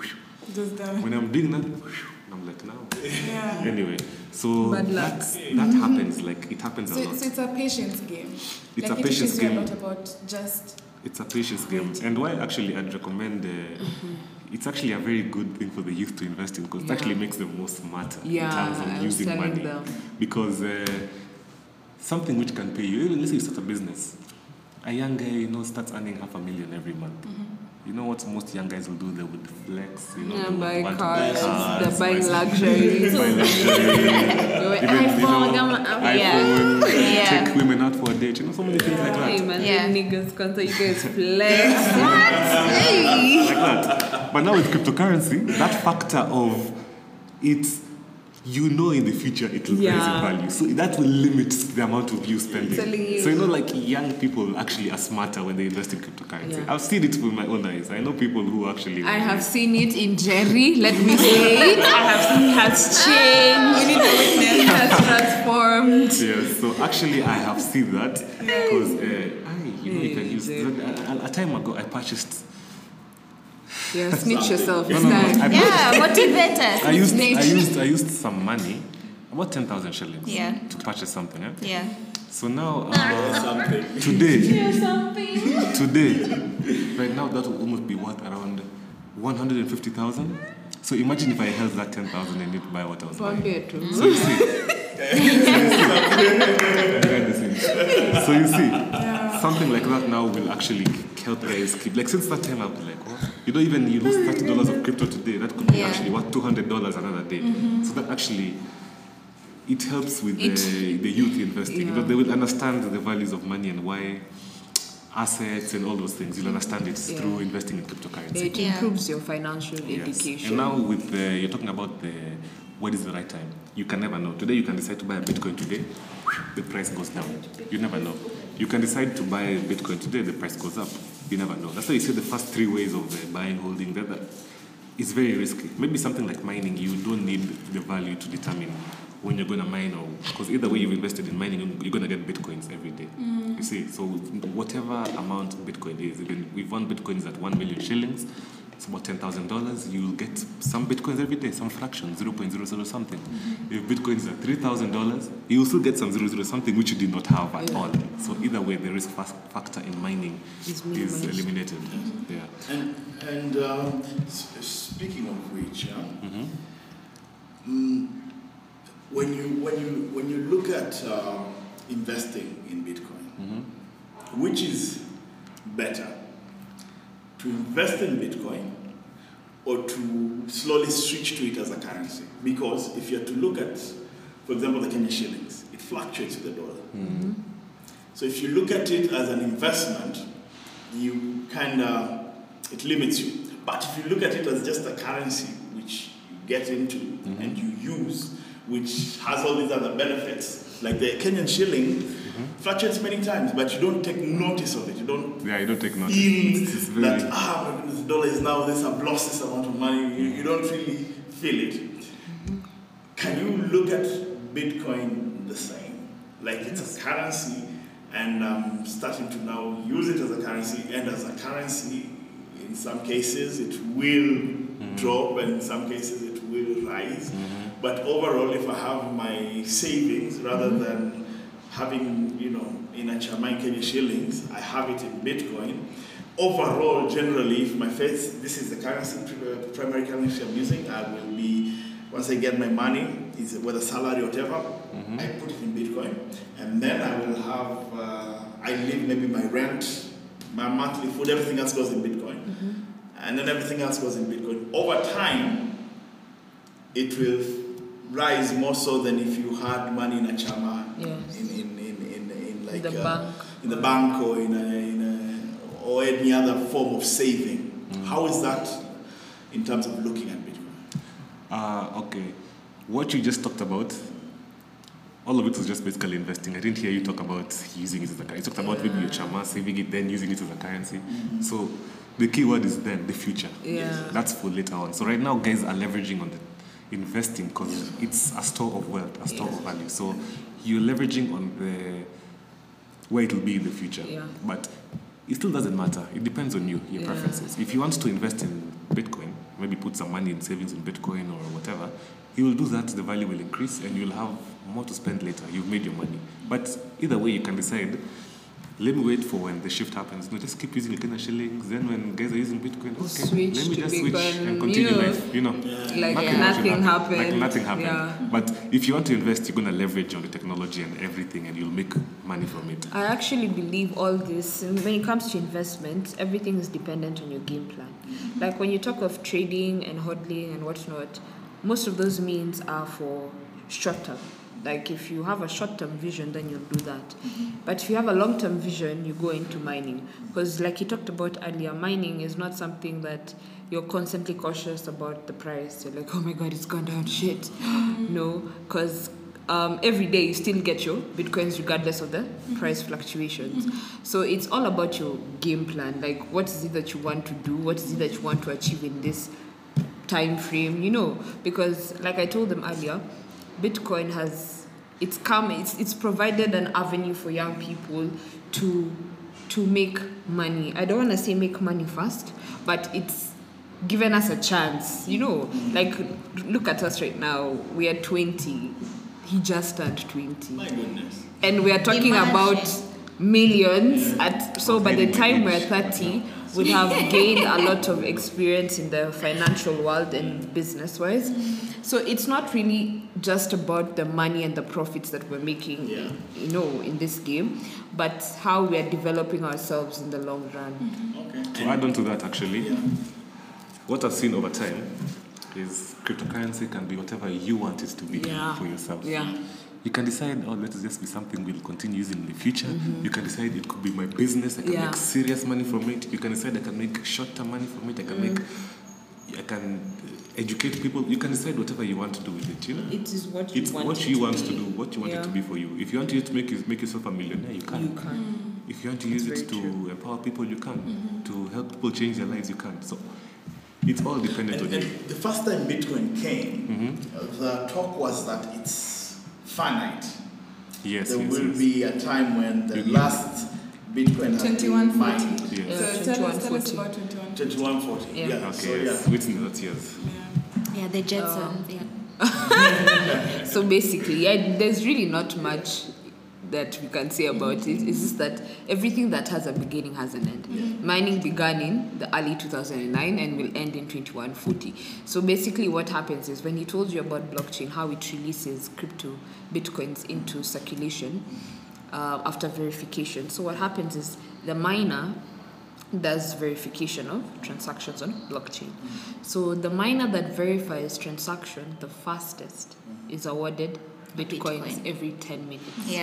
So in the beginning, the first 4 years, there were 50 Bitcoins being released every 10 minutes.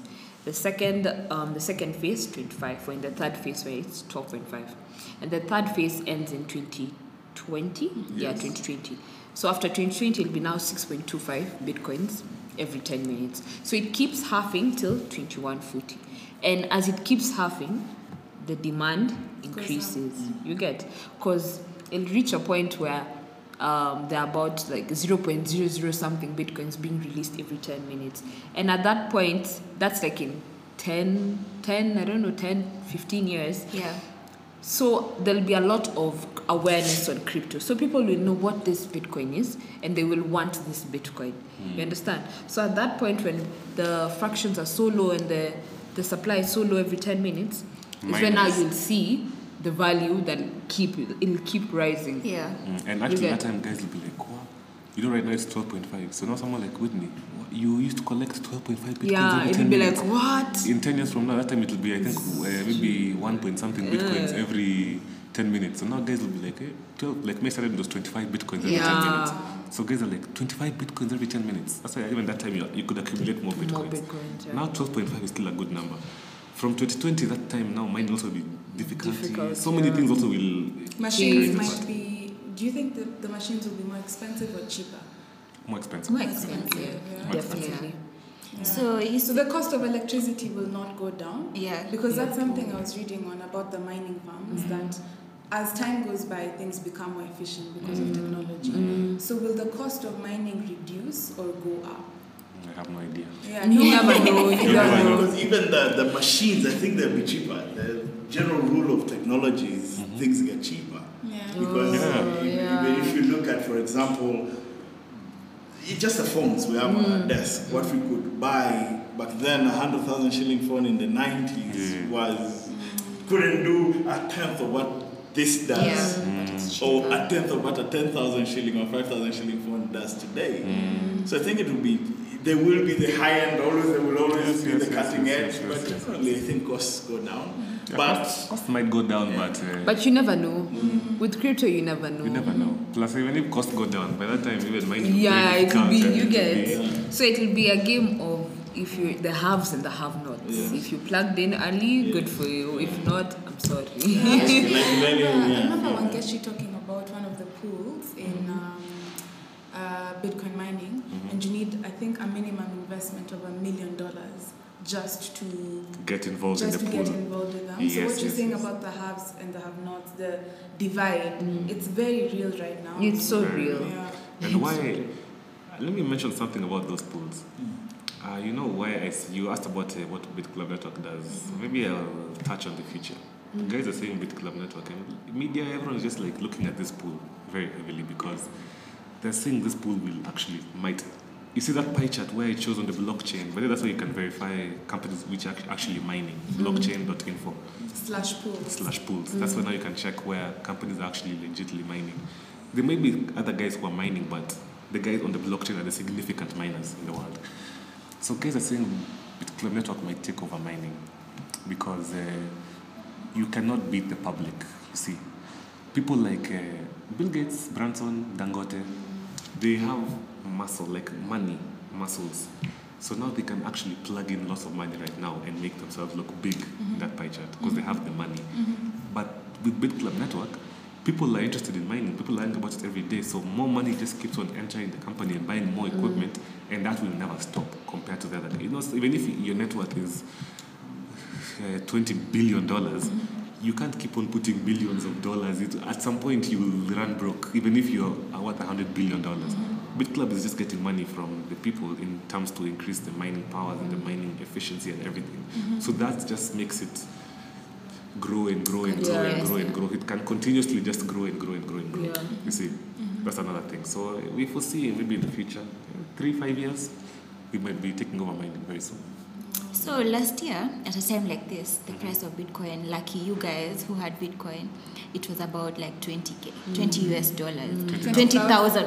20,000 US dollars. Yeah. And then first quarter of 2018, the price started dropping. Then right now, we're at, I think, $3,500.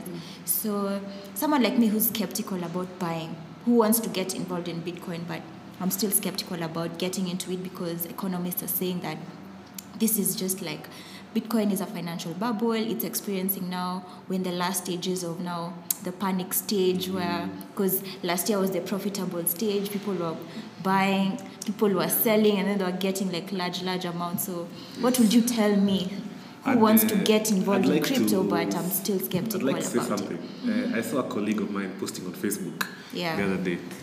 She said this statement, which actually made me laugh. Since the drop, I know.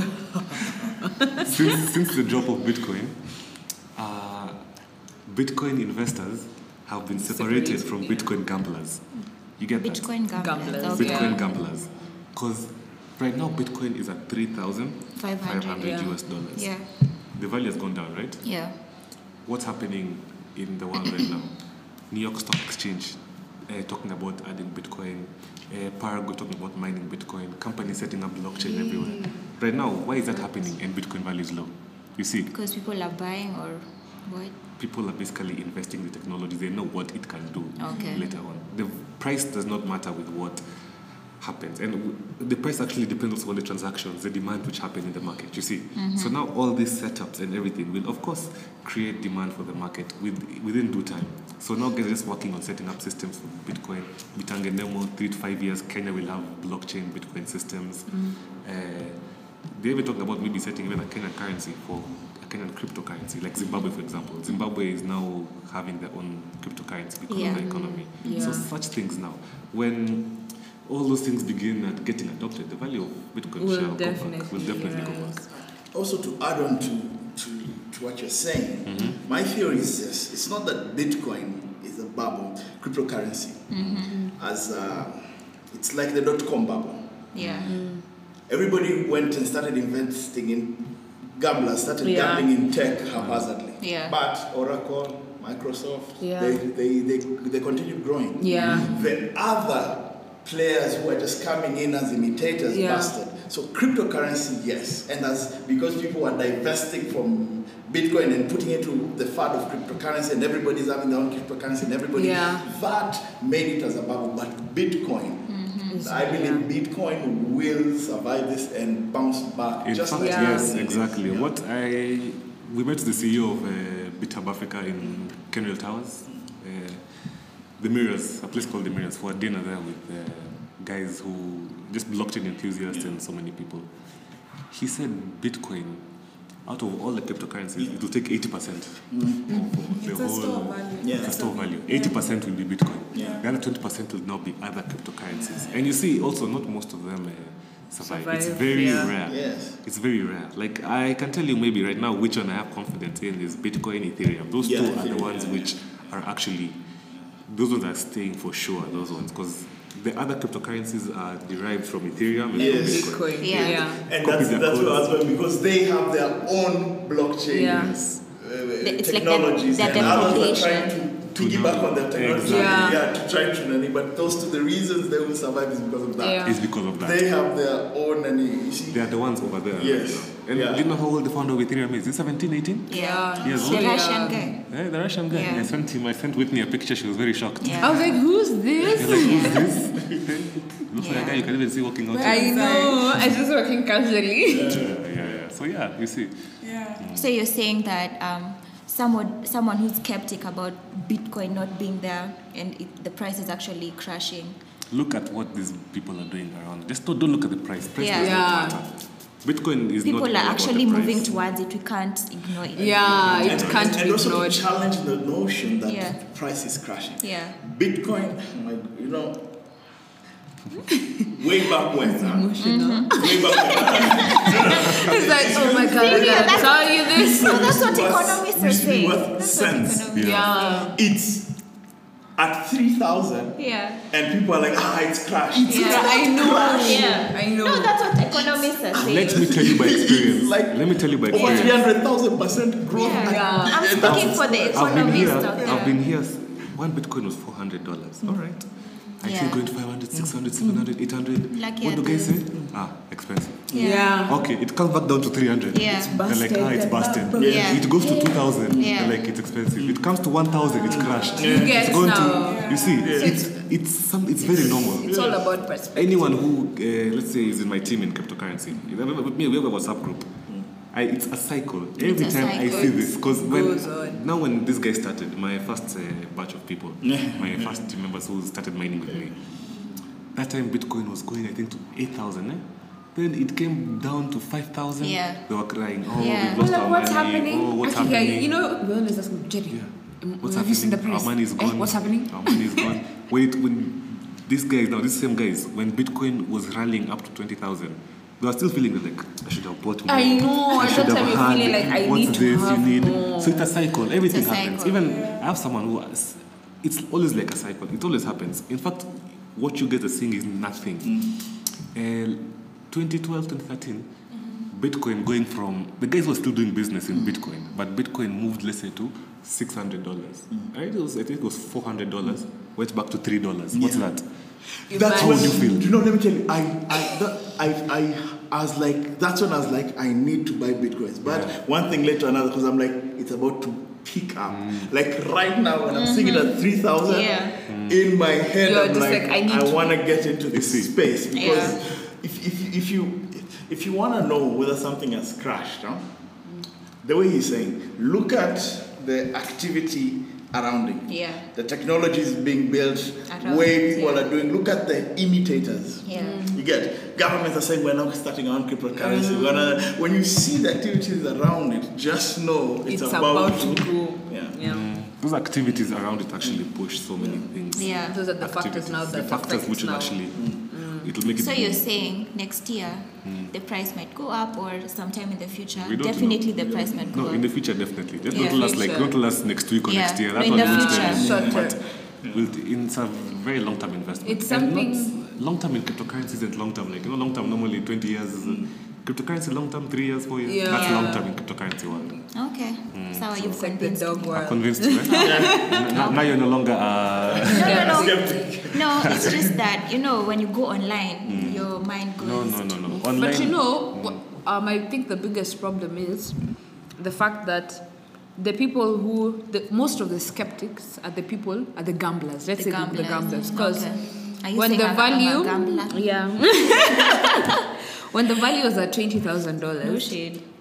that's when guys were like, hey, have you seen this Bitcoin thing? Now guys are listening. They're like, oh yeah, there's this thing called Bitcoin. Yeah. Guys bought. Yeah. Right now the value is at 3,000. Right. Bro, you've lost like 1.7 million. So if you're getting into Bitcoin, you need to be in a long-term investment plan. Long-term in mood your plus also finance. the right information. Yeah, facts. Have what your facts happens? in order.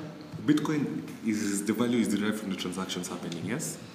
That time, Bitcoin was now on an upward trend. I think guys are just seeing on the news, China, Bitcoin, Bitcoin. So now, transactions are definitely increasing because of the hype. I mean, because even in Kenya, even in my school, there was so much hype around Bitcoin. Yeah. I don't even know. Bitcoin, I want to buy Bitcoin, I'm hearing it everywhere in school. I hear it also around here. Guys are just buying, trading, because they want to hold, because they've seen guys have made money from it. Those guys, very young people who've made so much money. So they're just buying. That's increasing transactions. So now they buy, they get satisfied. So what happens? Transactions have stopped. Yeah. So now, Oh yeah. it keeps on just going down. So now, where the value is now the innovators, the guys who are actually working around cryptocurrency, and they're gonna make money from And it. also, I'm gonna use a story from what's this guy, Rockefeller. So what he did, he saw the rush for oil, and everybody was digging wells, and then they would go boom and bust, and boom and bust, and so they would be digging wells. And what he did is like, I'm not going to go and look for oil. No, I'm going to buy the oil and market my own brand of oil. So in cryptocurrency, making money from a volatile market that you cannot predict, it's not wise. Mining, that's wisdom. Because when you mine, you're mining, you're making your money. You're getting your crypto, you're getting your bitcoins. You're getting your bitcoins. It is almost negligible, the fluctuations. Yeah. It's negligible. I don't even know the price of Bitcoin. Yeah, you don't need to follow the price. I only need to know when someone asks me what happened to Bitcoin or something has happened. Then I go check. That's the thing. Okay. Because there, you're actually, so it's just to see where you can, how should I put it? Where you can, things are within your control. The fluctuations of prices are not within your control. They have so many factors that are determined. Yeah. So if you're entering and you say you have a large amount of money, to enter into it by saying I'll play the market and just like buy a lot and then see the price going up, and that's just getting yourself outside at a young age. But if you like invest in mining, then that's negligible. So, it's very interesting. And tell us, just to conclude about the dealership, and you were speaking about Whitney being in your team. So if someone would like to get involved in Bitcoin mining, where can they find Jerry? Where can they find Whitney? How do they reach out to you? We'll obviously leave the links in the description. We'll leave you our links in the description. But you can find us in our offices. Kenrail Towers, 3rd floor, Southern Wing. It's our brand is called CRA Global. That's our offices. So if you would like to contact us, there's a registration book there. You just say maybe who invited you or who you heard about cryptocurrency from, and they'll contact us, and then you just find us, and we'll talk to you and give you the information you need. There's something I wanted to say. Say. But I have forgotten. Is it to do with let me pause. Okay, go ahead. So, what I'd advise young people is basically get your knowledge, get your facts, get people who understand what crypto is, what crypto investing is, then make your sound decision or make your investment. Don't do things based on speculation. Don't, because it won't work out for you. Because the biggest critics of crypto right now, like I said, are the gamblers. Because they want to go in low, come out high. Go in low, but you can't keep up when there's a lot of volatility in the market. So if you're faint at heart like me, don't join. Or don't buy. Invest. Yes, like he said, long term. It's true. In fact, mining, you don't really need to. I invested in mining, forgot 1 year. I didn't even look at my account. I forgot about it. I checked. I was like, wow, all right. I can do it again and continue. So it's something long term. I also wanted to say something. I know, even me after that. So we can have a part 2. You guys, you're always welcome. Thank you for having us. For coming. Thank you, Jerry. Thank you, Whitney. And we are more than willing to keep teaching people. We are more than willing to teach people, especially young people. Like, we can teach you, go teach your parents, they teach their friends, at the end of we all grow. That reminded me what I wanted to say. That reminded me. Again, for young people, I've seen there's a tendency of, I've met so many people. So there are some who actually know the investment world and how it works. Things don't just happen like this. Even in business. For someone to even break even can take 10 years. People in business. So guys need to have the mentality in the long term on how you can. In fact, even for cryptocurrency, it's not that 10 years. It's much shorter. But still, young people are used to, quick money. Apple, I put money. How much will I be making until next week? That mentality. I need to go for That's not for investing in cryptocurrency. You need a very different mentality. A very different mentality. Very different. Again, I also recommend you guys people to also come get the right knowledge. One thing we didn't mention in the podcast is the scams. Oh my God. We can talk about that. Of course. Let's talk about There are many scams in the world, in town and everything. There's a video I would like her to post as a link. There's this scam called OneCoin. It was there when I was starting also Bitcoin.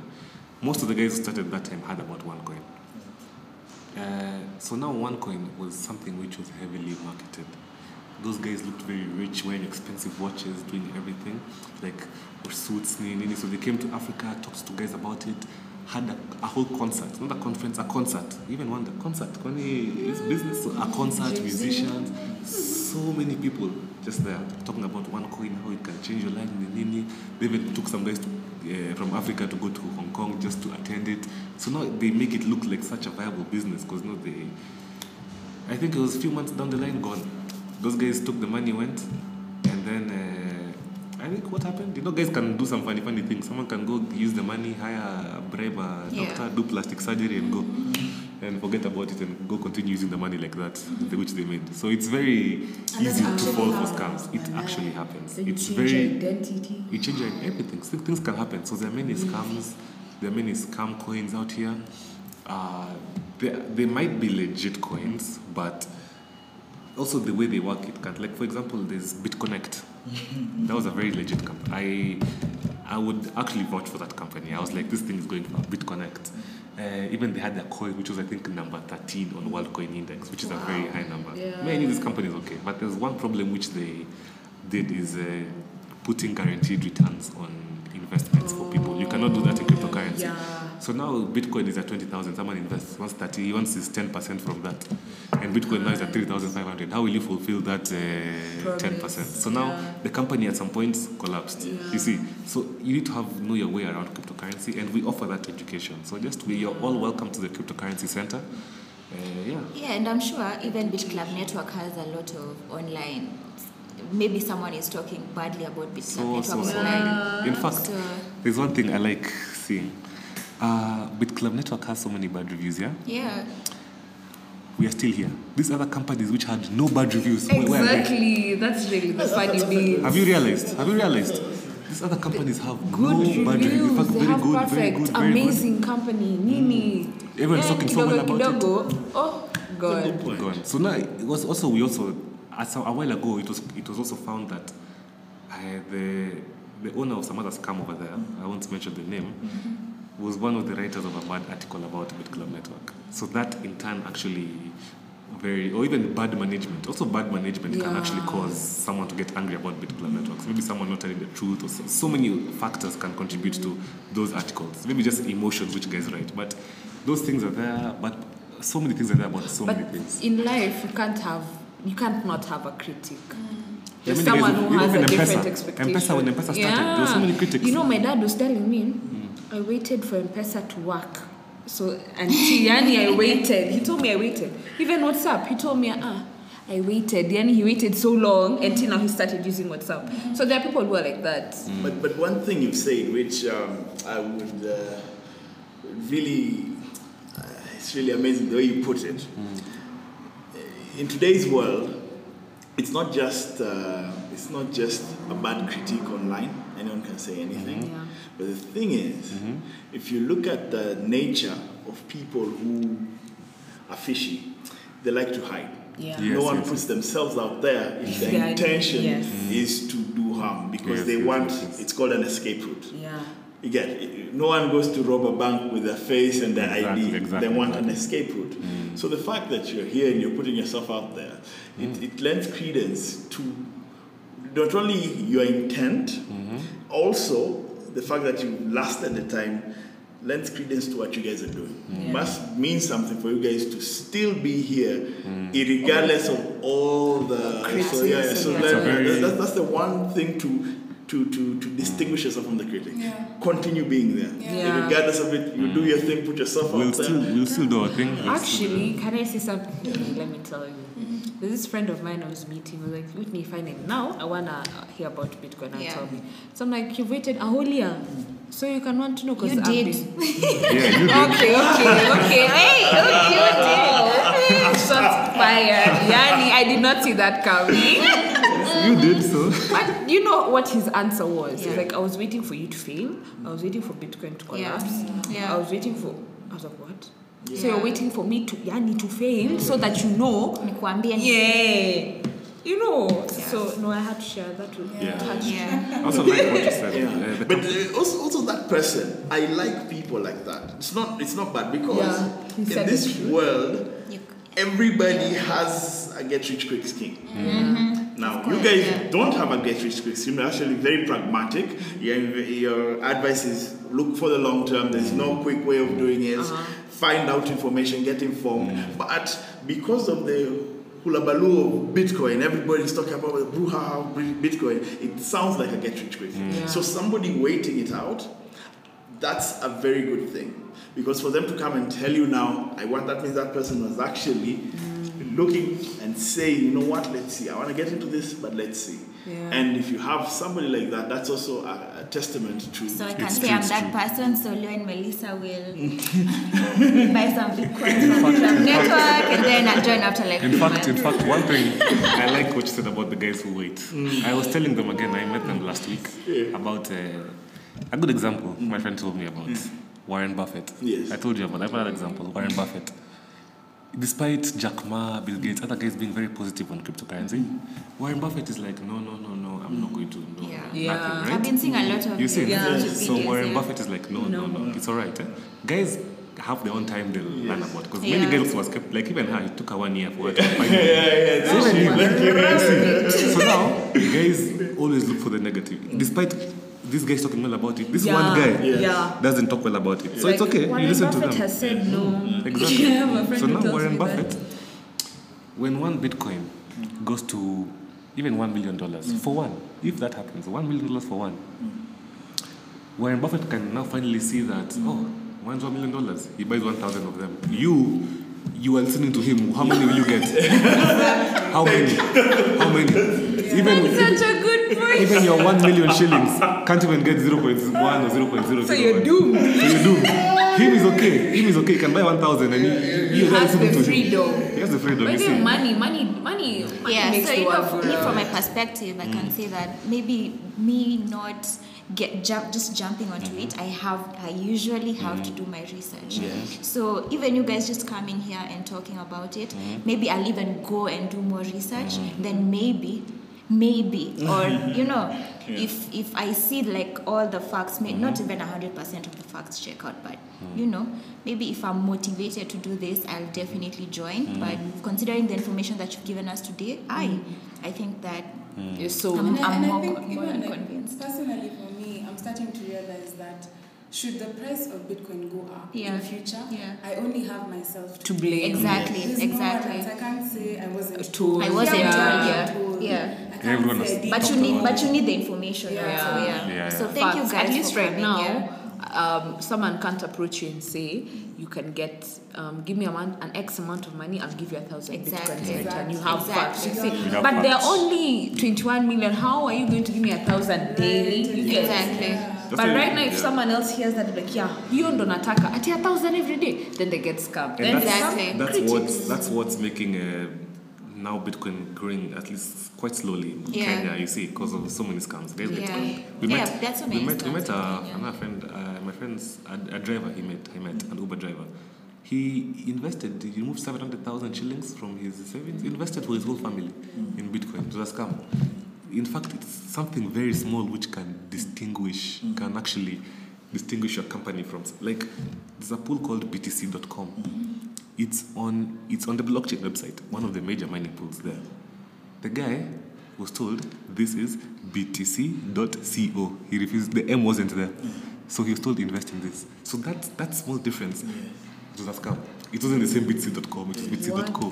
So that one you can actually think, it's in blockchain, let me put my money in. So you see, BitClub Network also had so many companies taking the name BitClub from it. So just to verify, what is your website? www.bitclubnetwork.com. We'll put the link over there as well. So now there's so many companies. Let me not mention them, you might look for me. I was about to start naming them. There are so many.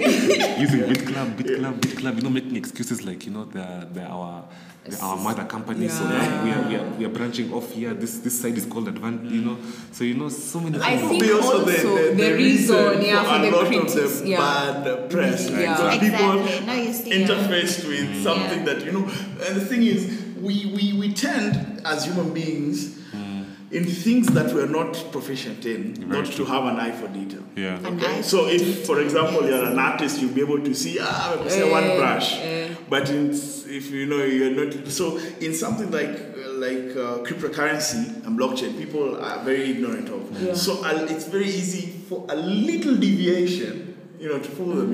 Instead of Nike, In fact, even I would have fallen for that BTC.co. Just an M missing. You'll be like, because you're like, no, you do quickly, very quickly. Okay, 700. So people need to be keen. And then People need to be very keen, and that's why we always say, in the cryptocurrency center in Westlands, I've never seen anyone. This year, you go there and you leave, and you just get scammed or confused. I'm not saying, because whenever we talk during our presentations, we give you the overall, what is Bitcoin, what motivated Bitcoin to be created, the different avenues of investing, why, how to do this, how to differentiate between mining. We show you facts over there. So the good thing is you need to know your facts. So once you live there, you can't be scammed. It's either you get involved with Bitcoin or not. You would go somewhere else and look for. Because I've been to so many of these places. Like they start talking about, this will be the next Bitcoin or even better. This coin will be up. That time the supply is like 100 billion coins. The demand on CoinMarketCap is, the transactions is $100. How do you transact? That's one person just transacting $100 between themselves. So some factors also will help you determine which cryptocurrency you. But when it comes to investing in Bitcoin, I'd recommend mining. Like me, I don't even have to buy Bitcoins anymore. Like me, I know my Bitcoin is secure. I'll mine it. Now my other extra cash I can buy now the other cryptocurrencies. But my Bitcoin is sorted. I'm going to mine for so long. And maybe to close, mining, why we say mining is... I didn't finish this when we talked about mining.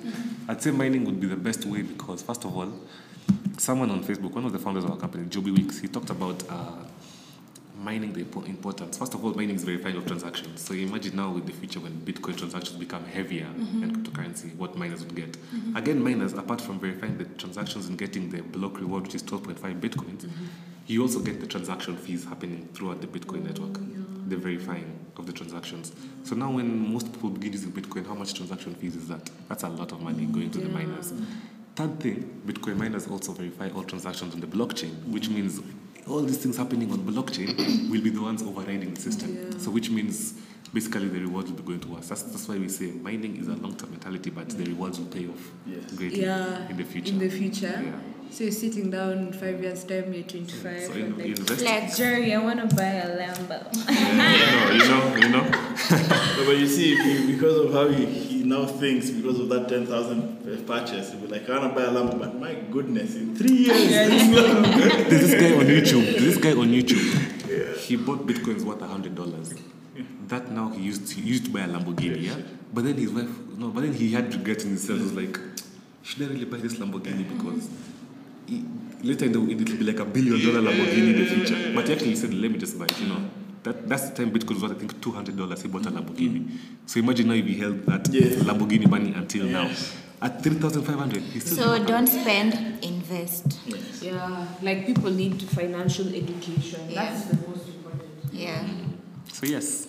Hey. Okay. BitClub Network members, thank you so much. You've been informed. And I think that with more information that maybe you guys can tell us and again where we can find the offices. We leave our link, maybe even our email addresses or something. Yeah, we can leave. Of course. Leave our emails in the link below. Then you can find us in the Cryptocurrency Center. It's in Kenrail Towers, the southern wing, third floor. Yeah. Our offices are there. They're called CRA Global. So you just go there, ask for Whitney or Jerry. They know us very well. Okay. And, Kenrail is behind Sarit Center. Opposite 9 West. I think you need something to next to Alchemist for you millennials. Alchemist.